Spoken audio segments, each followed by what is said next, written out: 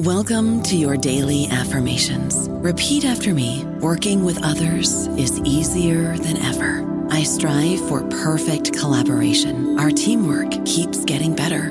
Yeah, affirmations are great, but Monday.com can really get you the teamwork you desire. Work together easily and share files, updates, data, and just about anything you want all in one platform. Affirm yes to start, or tap the banner to go to Monday.com. Hello, it is Ryan, and we could all use an extra bright spot in our day, couldn't we? Just to make up for things like sitting in traffic, doing the dishes, counting your steps, all the mundane stuff. That is why I'm such a big fan of Chumba Casino. Chumba Casino has all your favorite social casino-style games that you can play for free anytime, anywhere with daily bonuses. That should brighten your day a little. Actually, a lot. So sign up now at ChumbaCasino.com. That's ChumbaCasino.com. No purchase necessary. VGW Group. Void where prohibited by law. See terms and conditions. 18+. Hello, everybody. This is Marshall Poe. I'm the editor of the New Books Network, and I'd like to tell you that we have a new and improved website. It has two new features that we think you'll love. One of them is a vastly improved search engine, so that when you type in keywords, you'll get a bunch of episodes really quick. The other is the ability to create a listener account. And in that listener account, you can save episodes for later listening. So you can create a kind of listening list. We think these features are neat and we think you'll enjoy them. Please visit the site today. Welcome to the New Books Network. Hello and welcome to another episode on the New Books Network. I'm one of your hosts, Dr. Miranda Melcher, and I'm very pleased today because we get to talk about an interesting, intriguing book titled A Nasty Little War: The Western Fight to Reverse the Russian Revolution. This book tells a pretty extraordinary story, honestly, of how a number of countries in kind of the category of the West tried to reverse the Russian Bolshevik Revolution. Obviously, a lot happened that is relevant to that time period and has a lot of resonances for today. So I'm very pleased to welcome the author of the book, Anna Reid, to the podcast to tell us all about it. Anna, thanks so much for being here. And thank you very much for having me on. Could we start off with you telling us a bit about yourself and explaining why you decided to write this? Well, I'm a journalist turned historian. I was based in Kiev for 3 years in the mid-90s. And I've since written 4 books on Ukraine and Russia, all historical, a couple of them with a bit of sort of travel writing mixed in.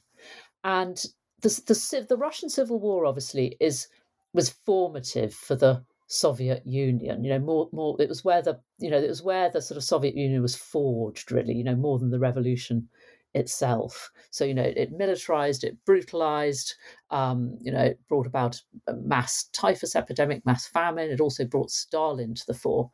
So, if one wants to understand the Soviet Union, you have to know about the Civil War.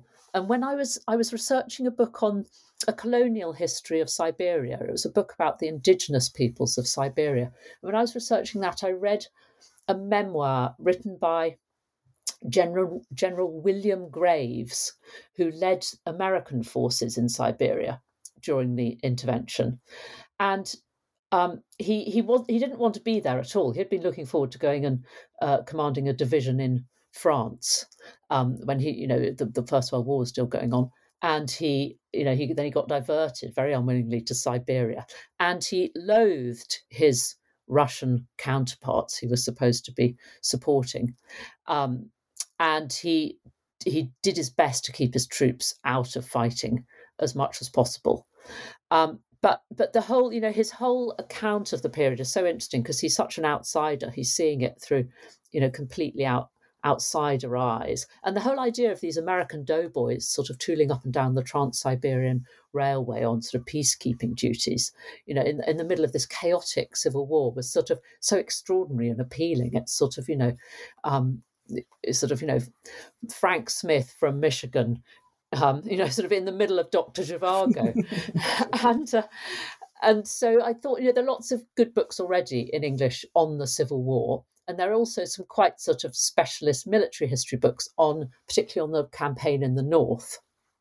But there's nothing about the intervention per se, taking in all the, the whole thing and everywhere it happened. So, the Allied troops were sent to sort of 5 different places, to the far north, Archangel and Murmansk, to Siberia, to the Caspian, to southern Russia and Ukraine, and also to the Baltic. So you've got this big military effort, very spread out, covering a vast geographical area. And it was just a great. It's a great subject. It's important. I mean, you can talk about what it did to Western Soviet relations longer term. You can talk about it as a prototype for later interventions. You can talk about it as one of the causes of isolationism, American isolationism, British isolationism between the wars. But it's also just incredibly colourful and dramatic. It's a story that's full of sort of, sled rides across the steppe, across the, sort of Chinese border, sort of fleeing the advancing Red Army. It's full of assassinations and coups and love affairs and, sort of riding at midnight out of burning towns and, sort of blacked out steam trains and ambushes. And it's a fabulously dramatic story. So it was a lot of. It's a grisly story. There's this background of atrocities and famine and typhus and everything, but it's also a story of sort of daring do and drama. Well, very dramatic, as you said, and useful as well to get that context in terms of kind of what's been written about already and sort of the many different moving pieces here. So to start to unpack, I mean, I think some of those pieces, can you help us kind of poke at this idea of the Allied troops? Who wanted to invade Russia? Who didn't? Who ends up being involved in this intervention and why? I'll backtrack a little bit into the, sort of Allied relations in general. So when Nicholas II abdicates in February of 1917, the sort of the first revolution of 1917, and is replaced by a sort of centre-left civilian provisional government, that is welcomed by Russia's allies. For them, the war with Germany, which is sort of at its peak, is absolutely top priority. And the Russian army had been faltering, it had been beginning to fray, it had been bled dry by 3 years of fighting already. Nicholas II had become incredibly unpopular, sort of desertions were rife. And it was hoped that this new provisional government would pull the army back together again and re-energise the Eastern Front. And, that, of course, didn't happen. It never really managed to take real power because this sort of parallel system of Soviets grew up alongside it. But so, it fairly quickly it became obvious the provisional government didn't have much of a shelf life. But the fact that it was the Bolsheviks that took over in November of 1917 was a massive shock to everybody because they were this sort of unknown, minor revolutionary group of, what had been until recently sort of exiled or imprisoned sort of pamphleteers. And the diplomatic corps in Petrograd had nothing to do with them at all. And everybody, Russian, mainstream Russian opinion included, assumed they wouldn't last. They did, however, thanks to support from the Petrograd and Moscow garrisons, they hung on to the two biggest cities by far of the Russian Empire. Alternative governments, committees were formed, alternative governments were declared all around the peripheries, but they hung on to the heartland. And what was worse for the Allies, what was worst of all by far, was that they immediately started peace talks with the Germans.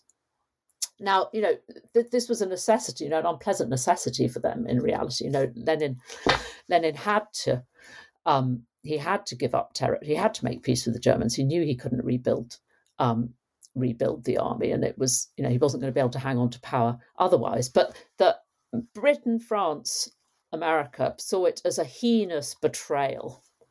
And angriest of all were the French under Prime Minister Clemenceau, who were suffering most in the First World War. They'd lost the most young men the large chunk of France was under occupation, and not least, it was a massive economic blow to them because a lot of French small savers had put their savings into Russian government bonds, and the Bolsheviks announced that they weren't going to be honoured. So people lost their savings at a blow. And sort of at the other extreme was Woodrow Wilson of America. And he was, by sort of nature and experience, anti-military action. So he had been burned by an incursion into Mexico in his first term. He'd stayed out of the war against Germany as long as he could. And he generally regarded everybody in Russia. Russia is a big mess. He talks about a lot of impossible folks. Later on, he's trying to decide what to do about Russia, and he says, "I've been sweating blood about this, but it goes to pieces like quicksilver under my hand." He's never happy about it. And in between the two is Lloyd George, who basically havers. And so, as the Civil War, depending on what's happening in the Civil War, if the whites are doing well, he's more positive about it. If they're doing badly, he goes off the idea again. And what he does basically is put in small numbers of troops, but he keeps them there. So, I think this was, in the circumstances and given the knowledge of the time, this was quite a sensible policy. It was sort of, a finger on the scales that might make the difference, but don't let yourself get sucked in too much. But for his opponents on both sides, on the left and on the right, it was no policy at all. It was just sort of indecision. The right wanted him to send in big forces, and the left saw the Russian Revolution as a glorious new dawn, and disagreed with the intervention entirely. Thank you for giving us that overview, because it isn't a straightforward sort of, why are people doing this? What are the different mix of motivations, really? And I think that also helpfully highlights how much sort of World War I plays into this calculus. So what then happens when World War I is over? The initial sort of practical rationale for the intervention, for sending troops to Russia at all, is to guard stocks of military supplies which the Allies have been sending to the Russian Tsarist army, and which are sitting in various ports. They were sitting awaiting distribution at the time the Bolsheviks took power. So Archangel, up in the north on the White Sea, north of Petrograd, Petersburg as it is again now, is chock-a-block with military supplies. So is Vladivostok on the Pacific, at the far end of the Trans-Siberian. So right away after the Bolshevik coup of November 1917, small forces are landed in both those places, simply to keep an eye on things and make sure that these supplies don't get handed by the Bolsheviks to the Germans. What changes Woodrow Wilson's mind is a completely unexpected and extraordinary event, which is something called the Czech Rising.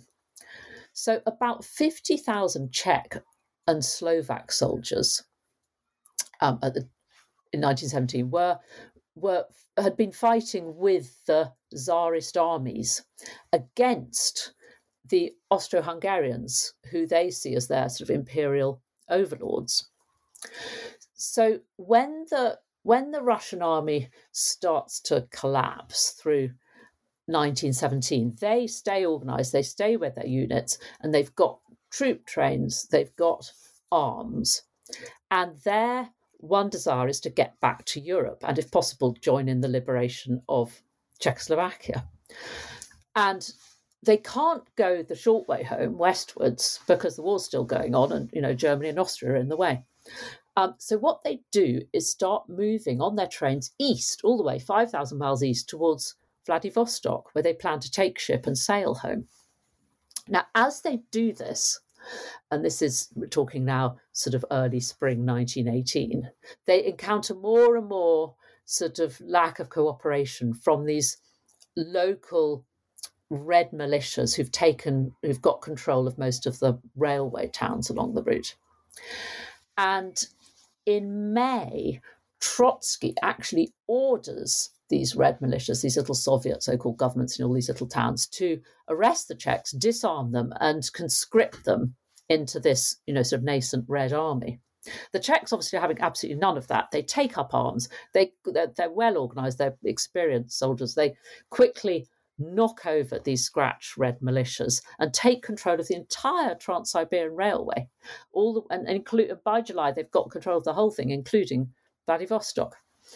And so this completely changes the strategic calculus about intervening in Russia.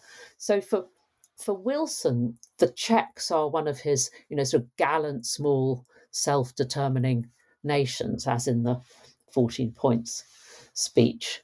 The Western press take up the cause as well. They become immensely sort of, they're hailed as heroes in the West. This is a very romantic story. And more practically speaking, if you have American landings in Vladivostok, the troops will now be sure of a welcome with the Czechs in control. So still rather reluctantly, Woodrow Wilson says, yes, we will send troops to Vladivostok. And sort of July, August, September of 1918, you've got, quite substantial landings of British, French and American troops, both in the north and on the Pacific coast of Russia. And that's where you stand, as the First World War in the West draws to an end. I don't know about you, but I'm very busy and I don't have a lot of time to cook. That's why I subscribe to Factor. Eating better is easy with Factor's delicious, ready-to-eat meals. Every fresh, never frozen meal is chef-crafted, dietitian approved, and ready to go in just 2 minutes. You'll have over 35 different options to choose from every week, including Calorie Smart, Protein Plus, and Keto. These are 2-minute meals. Factor meals are ready to eat and heat, so there's no prepping, cooking, or cleanup needed. They're flexible for your schedule. Get as much or as little as you need by choosing your meals every week. Factor is the perfect solution if you're looking for fast, premium options with no cooking required. Sign up and save. We've done the math, and this is important. Factor is less expensive than takeout, and every meal is dietitian approved to be nutritious and delicious. Head to factormeals.com/NBN50 and use code NBN50 to get 50% off. That's code NBN50 at factormeals.com/NBN50 to get 50% off. And obviously we have to think about that impact given the reasons you've told us about for why countries got involved. So how, if we move a few months from where you've just left off, how does the armistice at the end of 1918 impact this intervention? Well, again, it changes the strategic picture completely. So there's no longer an Eastern Front to sort of dream of rebuilding. There's no longer any need to worry about military supplies falling into German hands.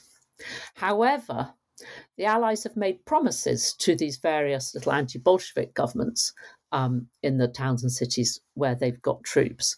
And leaving them in the lurch would look bad. There's the prestige argument. And in the north, the Allied troops can't come home anyway till the spring because, Archangel is frozen up. You have to wait for the thaw. And at this point, a new rationale for the intervention emerges, which is stopping Bolshevism spreading west.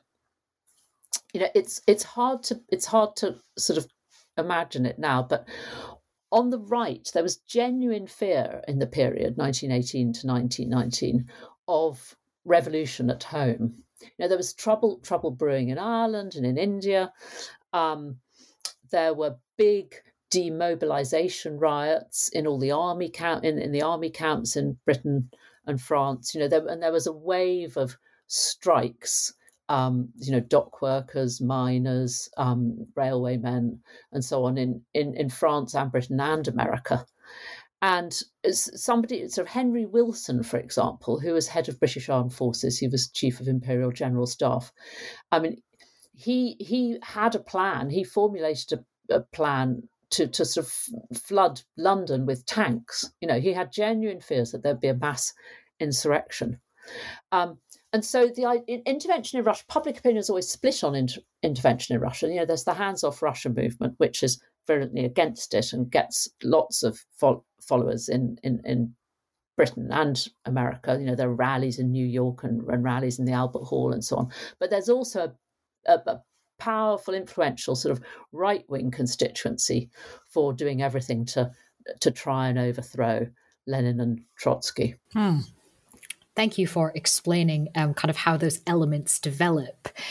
If we, however, think not just about kind of the perspectives from those doing the intervening, what about the claim made by Soviet historians since that this is a colonial war? How might we think about those claims and the interaction between kind of these big wigs on the other side and the people actually carrying this out?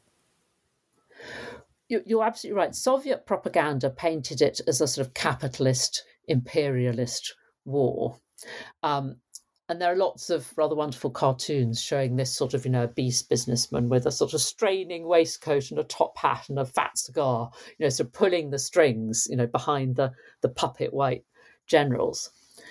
It certainly wasn't a colonial war in the sense that the West had any intention of permanently annexing Russian territory. They didn't. But they did use some of the techniques of colonial war. So they'd raise local levies, usually by offering good rations, to the sort of starving local population, and they would put sort of complaisant, sort of cooperative local leaders in place, and then get rid of them and replace them with somebody else if they stepped out of line. And at least twice, the sort of military men on the ground did this, on their own initiative, without say-so from London. The first example was in Archangel in the summer. A man called General Poole, who cooperated with local Russians, right-wing officers, to get rid of a socialist civilian government that we'd been supporting. And that was actually reversed in a couple of days under diplomatic pressure, because all the Allied ambassadors were in Archangel, sort of perched there, wondering whether to go home now. But then much more importantly, General Knox, who was in charge, Alfred Knox, he was an Anglo-Irishman, like right-wing Anglo-Irishman, Anglo-Irish like lots of British top brass at the time. He was in charge of the British military mission in Siberia, and he became very close with a cabal of right-wing officers in Omsk, where again we were notionally supporting a left-wing civilian government. And he helped them overthrow that government and replace it with somebody called Admiral Kolchak, who was a youngish star of the old Tsarist navy, and thereafter led white armies in Siberia. Not very well. He had no experience whatsoever of sort of politics or administration. They totally overwhelmed him. But the other thing which happens about the same time, at the end of 1918, is Churchill is promoted back into the cabinet. Lloyd George brings back Churchill, and Churchill is passionately anti-Bolshevik. He's also extremely keen to rebuild his military reputation after the disaster of the Dardanelles, and the remaining field for doing so, now that the war with Germany is over, is Russia. And thereafter he becomes the intervention's chief cheerleader, not only at home but also internationally, sort of via all the peace conferences which are going on in Paris. So much so that the British press calls it Mr. Churchill's private war. And very much at his behest, we send then in the spring of 1919 a new force down to the south, down to southern Russia and Ukraine, to support Denikin and his volunteer army, which is the sort of conservative, the biggest of the sort of conservative white Russian forces at play. So there's a lot going on then at the kind of high politics level, which I think most of the time we can generally say if Churchill's there, then that's very much what's going on. But what was it like on the ground? What was it like to be a foreign soldier, foot soldier even, in this conflict? Well, I was lucky. There are lots of great diaries, and there are letters home which tend to sort of paint sometimes they're very frank. Sometimes it's sort of, they're trying to reassure mum back home. So less so. But, there are lots of terrific diaries, but, many of which, thankfully, have now been digitized and are online. And they painted it. They paint an extraordinary picture. So in Siberia and in the south, the Allies were chiefly sort of training up Russian troops and supplying them with equipment. So sort of getting guns to the front and teaching Russians how to use them, and sort of doing sort of general liaison work. But in the north, around Archangel, they were deep into really nasty fighting, particularly through the winter of 1918 to 19. So the first general up there, this man called Poole, he overextends his forces. He sends them hundreds of miles south down the railway, the Archangel Petrograd Railway, and also down the river Dvina and its tributaries. So when winter sets in, they find themselves, you get these scattered troops defending little tiny villages in the middle of forest, in the middle of nowhere. And they, the temperature's plunged to -20 or below. You've got near 24-hour dark. You've got very poor communications.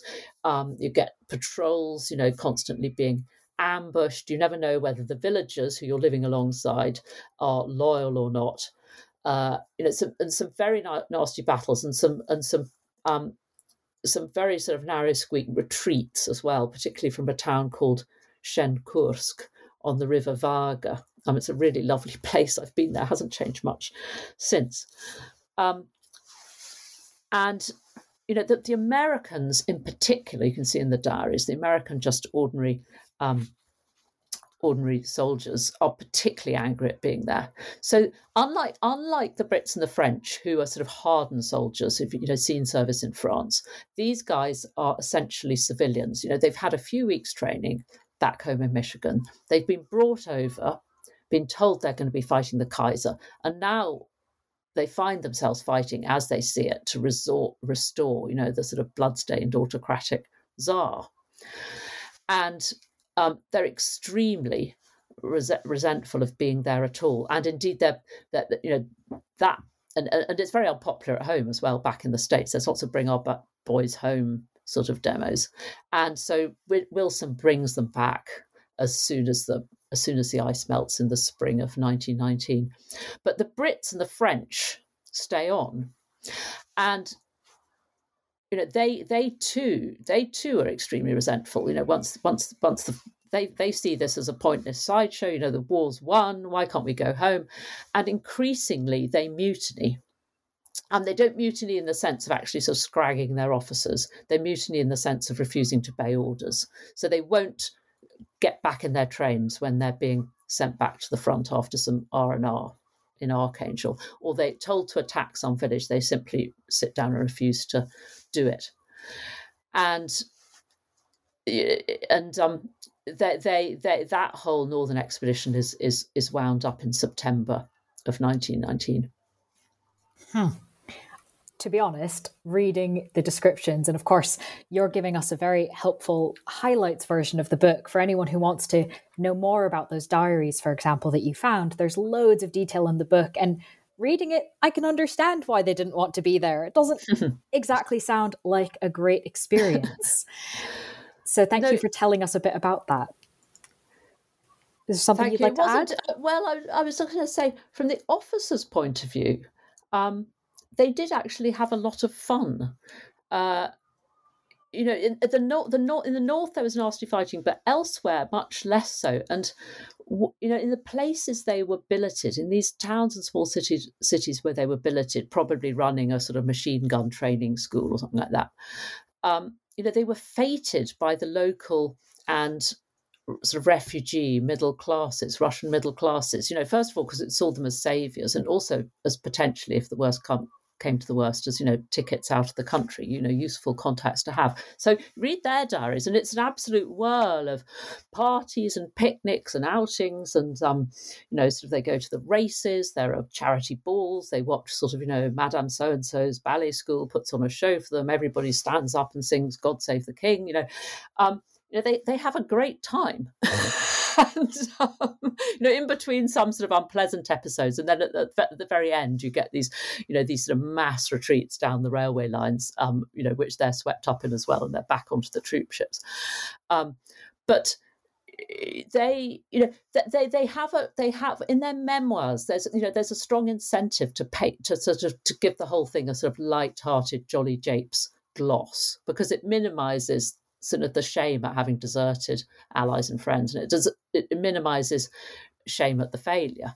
But nonetheless, when they talk about it as having been a picnic or something of a comic opera. That's a very common phrase. That there is an element of truth to that. It was compared to the trenches, compared to being in France, just carrying in a trench being shelled. It was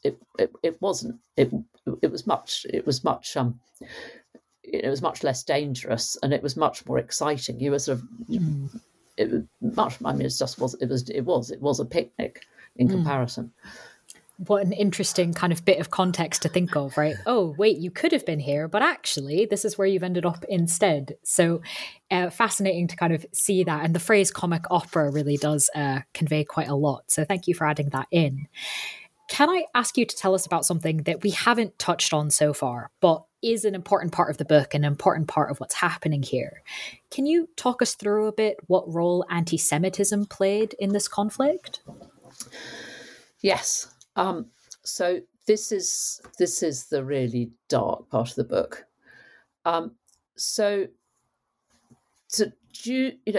Russia has a long history of anti-Semitism, obviously, like the rest of Europe. However, whereas in the rest of Europe by the beginning of the 20th century, the ghettos were, long ago history. In Russia still had in place this whole panoply of discriminatory laws against Jews. So there were, you could only live in the Pale of Settlement. You couldn't live in the big cities. You were banned from any sort of government job. You couldn't own land. It was very hard to get into university. There were quotas on numbers of Jews who were allowed into the universities. And these, one of the reasons for friction, one of the reasons Nicholas II was so disliked in America was that they even applied these rules to Jewish American citizens visiting Russia. And Jews were also traditionally scapegoats in times of crisis. So there were pogroms in 1881, following the assassination of Alexander II, and again 1904 to 5, during those pro-democracy demonstrations, and they were pogroms. That there was violence, there was some killing, but it was mostly beating people up and destroying property.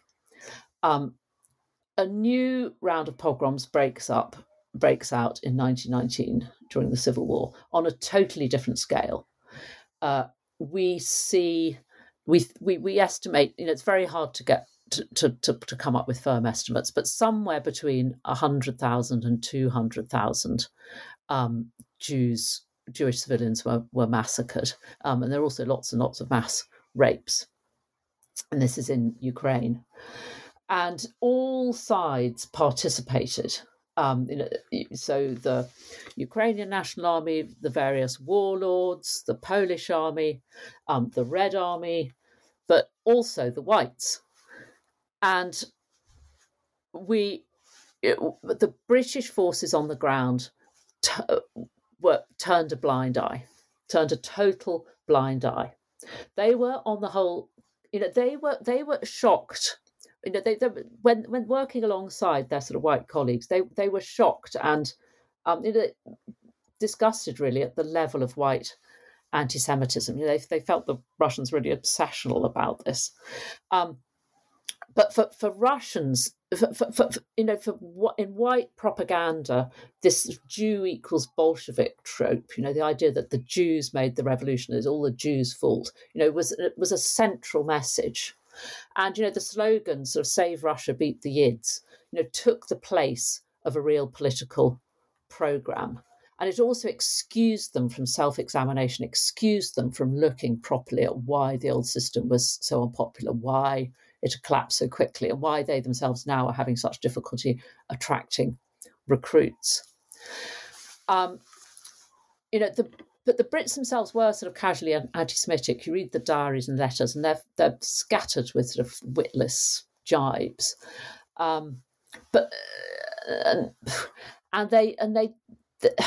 They turned a blind eye. The massacres happened off stage in the smaller towns, not in the bigger places where the British had headquarters.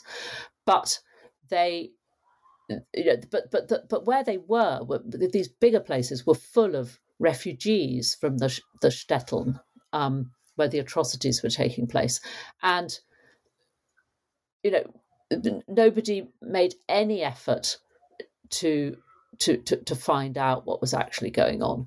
Nobody made any effort to restrain the whites. And there's one exception. I found one young major in Odessa, and he was on a sort of diplomatic mission up to Vinnytsia, which is a sort of a town in sort of central western Ukraine. They were in talks with a West Ukrainian army to try and build an alliance between them and the whites. And he threw off his sort of Russian officer interpreter come minder and insisted on talking to Jewish representatives and pogrom survivors himself directly, doing best he could in French. And we only know he did this because the minder complained about it to his headquarters, to British headquarters, saying, he's asking tactless political questions. He's harming Anglo-Russian relations, and he should be sent home. But this particular man was absolutely the exception to that proved the rule. And this denialism, it was paralleled in London. So news of what was happening did get out via Jewish organisations. And so sort of Jewish representatives in London would put together these dossiers, these data saying so many people killed here and here and here and so on, and present them to the government. And they were invariably brushed off. They were told that these excesses was the euphemism, were either untrue, a fabrication, or they were exaggerated, or Jews had brought it, or brought violence on themselves by being pro the revolution, or one source I found that talked about their nervous panicking had fanned the violence. And in the House of Commons, Churchill evades questions, and Lloyd George does nothing but make sort of one or two rather sort of peevish complaints to him, urging him to restrain his friends, as he calls them. But at no point do we tell Denikin, the head of White Russian forces in the south, that we will withdraw aid unless the massacres cease. And there's never even any discussion in cabinet about doing this. And I found that when I was, this hasn't been written about much at all, and I was really shocked by it. I mean, obviously the 1919 pogroms are, completely overshadowed since by the Holocaust. One mustn't be ahistorical. One knows that anti-Semitism was widespread at the time, but it shocked me, and for me, it answered the question: was the intervention worth it at a stroke? No, it's something we should be ashamed of. That we were arming, supplying, financing the armies that committed these massacres. It's extraordinary. A very important part of the book. So thank you for sharing that with us. And of course, there's much more detail about the specifics of it in the book as well for anyone who wants to learn this history that is so little talked about. So with all of these factors going on, in some ways, I was surprised to be reminded by your book that this war didn't last for, I don't know, 5 years, a decade. There's a lot happening here. But the war does end. When did the outcome of the conflict become clear? Let me think how much I want to say. For the whites, the point at which it looks as though they might actually win is October 1919. So Denikin advances from the south to within 250 miles of Moscow. He takes a town called Oryol. And the white general on the Baltic, Yudenich, he advances on Petrograd and gets to its outskirts. In fact, to exactly the same spot that Hitler gets to 20 years later. But thereafter, it's all retreats. And in November, Kolchak abandons Omsk in Western Siberia, starts fleeing east along the Trans-Siberian. In January, he's captured and then executed at Irkutsk, about halfway along. So Denikin retreats south, and he abandons Taganrog, his HQ, on the 1st of January, on New Year's Day.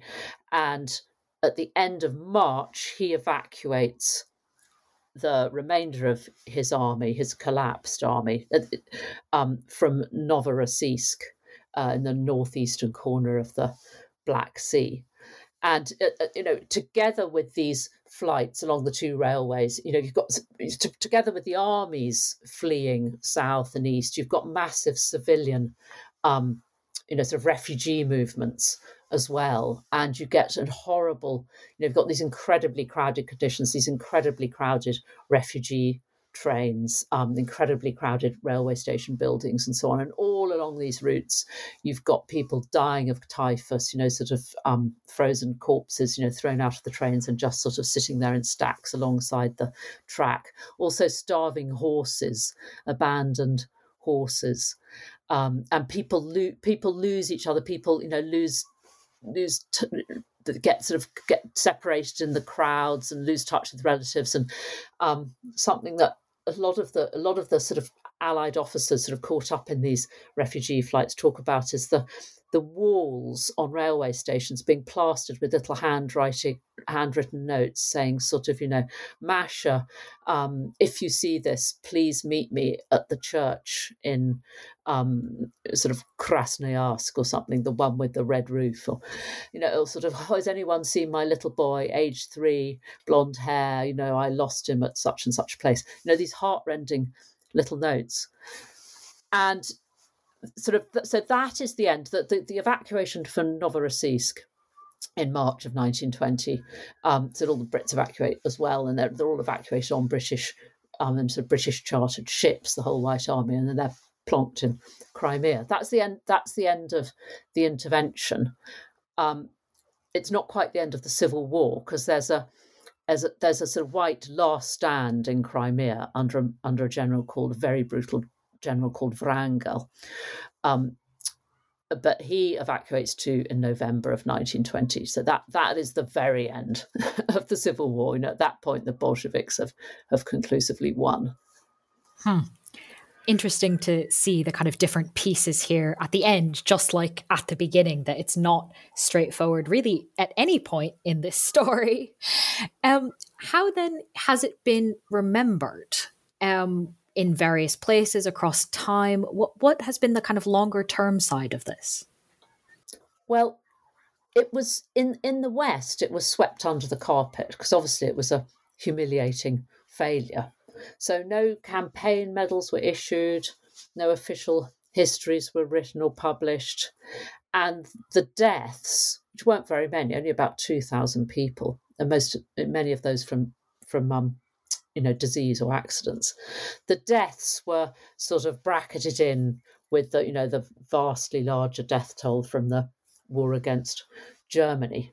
And if you look at British, First World War memorials, you'll amongst those sort of, Ypres and so on, all the names from France and Flanders, you'll suddenly occasionally see Murmansk. And it's just in there as though this person too had been fighting the Germans. In fact, they were fighting the Bolsheviks. Um, and the politicians involved distanced themselves. They blamed it on each other. Lloyd George blamed Churchill for pulling him into it. Woodrow Wilson, died shortly afterwards of a stroke, but his biographers did the distancing for him. They sort of exaggerated how unwilling he had been initially to get involved. And the generals involved often just completely left it out of their memoirs. So, for example, Knox, he publishes his wartime memoirs, but because he'd been with the Tsarist army, he'd been liaison with the Tsarist army through the First World War. But he breaks off his published diary at the end of 1917. He leaves out the intervention entirely, and other generals, they just sort of give it a sentence or two in their memoirs before moving on to the next thing they were involved with. Now, the exception to all this is, of course, Churchill, who defends the intervention to the end of his life. He carries on making speeches saying, if only the political will had been there, it could have been a success. This horrible Soviet government could have been overthrown and history could have been different. So in Soviet Russia, in contrast, the intervention is a core part of history. It's taught to every school child. The imperialist West tried to strangle the revolution in its cradle. The whites were traitors, puppets of foreign powers. And very good use was made of sort of intervention sites, most notably an island north of Archangel at the mouth of the Dvina River estuary. It's about 40 miles north of Archangel, called Mudyug. It's basically just a sort of big sand spit, sort of big, sort of slightly wooded sand spit. And at the beginning of the intervention in summer 1918, Poole created a prison camp there for civilian prisoners who were deemed politically dangerous, the politicals. And that over the subsequent winter, the British forces there basically forgot about it. It was left in charge of a couple of sort of junior French officers who were sadistic and drunk and stole the prisoners' rations, beat them, put them in unheated underground punishment cells, and sort of over 100 of about 300 prisoners there died. And it was a genuine war crime. It was the rumours did begin to get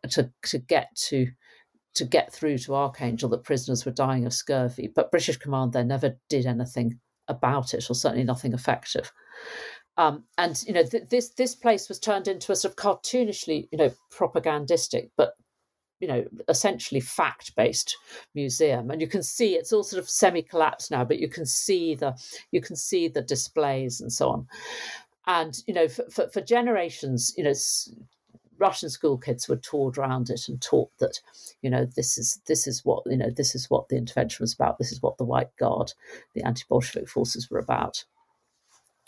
The personal memoirs are very interesting. The British and American ones are noticeably different from each other, so that the British ones, there's a sort of palpable sense of uneasiness, of shame, sort of lurking just underneath this sort of jolly japes surface.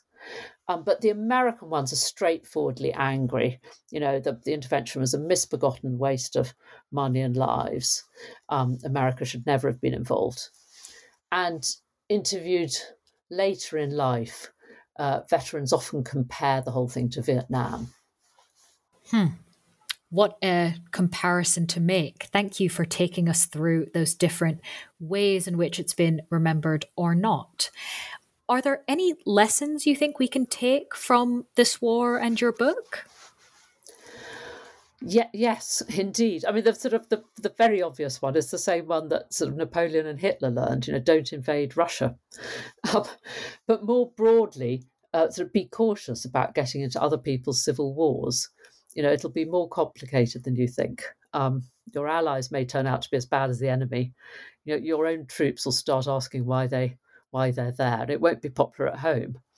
And as I was writing it, there was the American flight from Kabul, and those pictures of Afghans sort of hanging on to the tail wing of departing aircraft. It was absolutely reminiscent of what I was reading and writing about people them sort of trying to swim out to the Allied troop ships as they left Novorossiysk. These sort of hysterical crowds all sort of left behind on the quaysides. What I really want to stress, though, can't do too strongly, is that the wrong lesson to draw is that because sending aid to Ukraine a century ago failed, it's going to fail again now. The Ukraine war is not a civil war, and the Ukrainians are not the whites. The Ukrainians are staunchly democratic, a coherent nation, have a strong liberal democratic political program, have proved their commitment to it again and again ever since the Orange Revolution in 2004. The actual heir to the whites, with his ultra-nationalism, his desire to rebuild the empire, is Putin. And cross fingers, he'll fall for the same sort of reasons the whites did, because he's grotesquely corrupt, his regime's grotesquely corrupt, because his rule's based on violence, and because his promise of Russian greatness is hollow. It doesn't have any policies behind it. A century ago, the West should have got out of Russia quicker. All the intervention did was actually prolong a nasty civil war. But today, we need to keep supporting Ukraine until Putin goes. If we want a stable Europe, in fact, we don't have a choice. And I hope and pray that America continues to lead the way in that. Some powerful way to end this interview. Thank you for finishing off with that. And for any listeners who want to get into all of these details and learn more about this history, again, the book is titled A Nasty Little War, The Western Fight to Reverse the Russian Revolution. Anna, thank you so much for being with us on the podcast. Thank you very much for having me.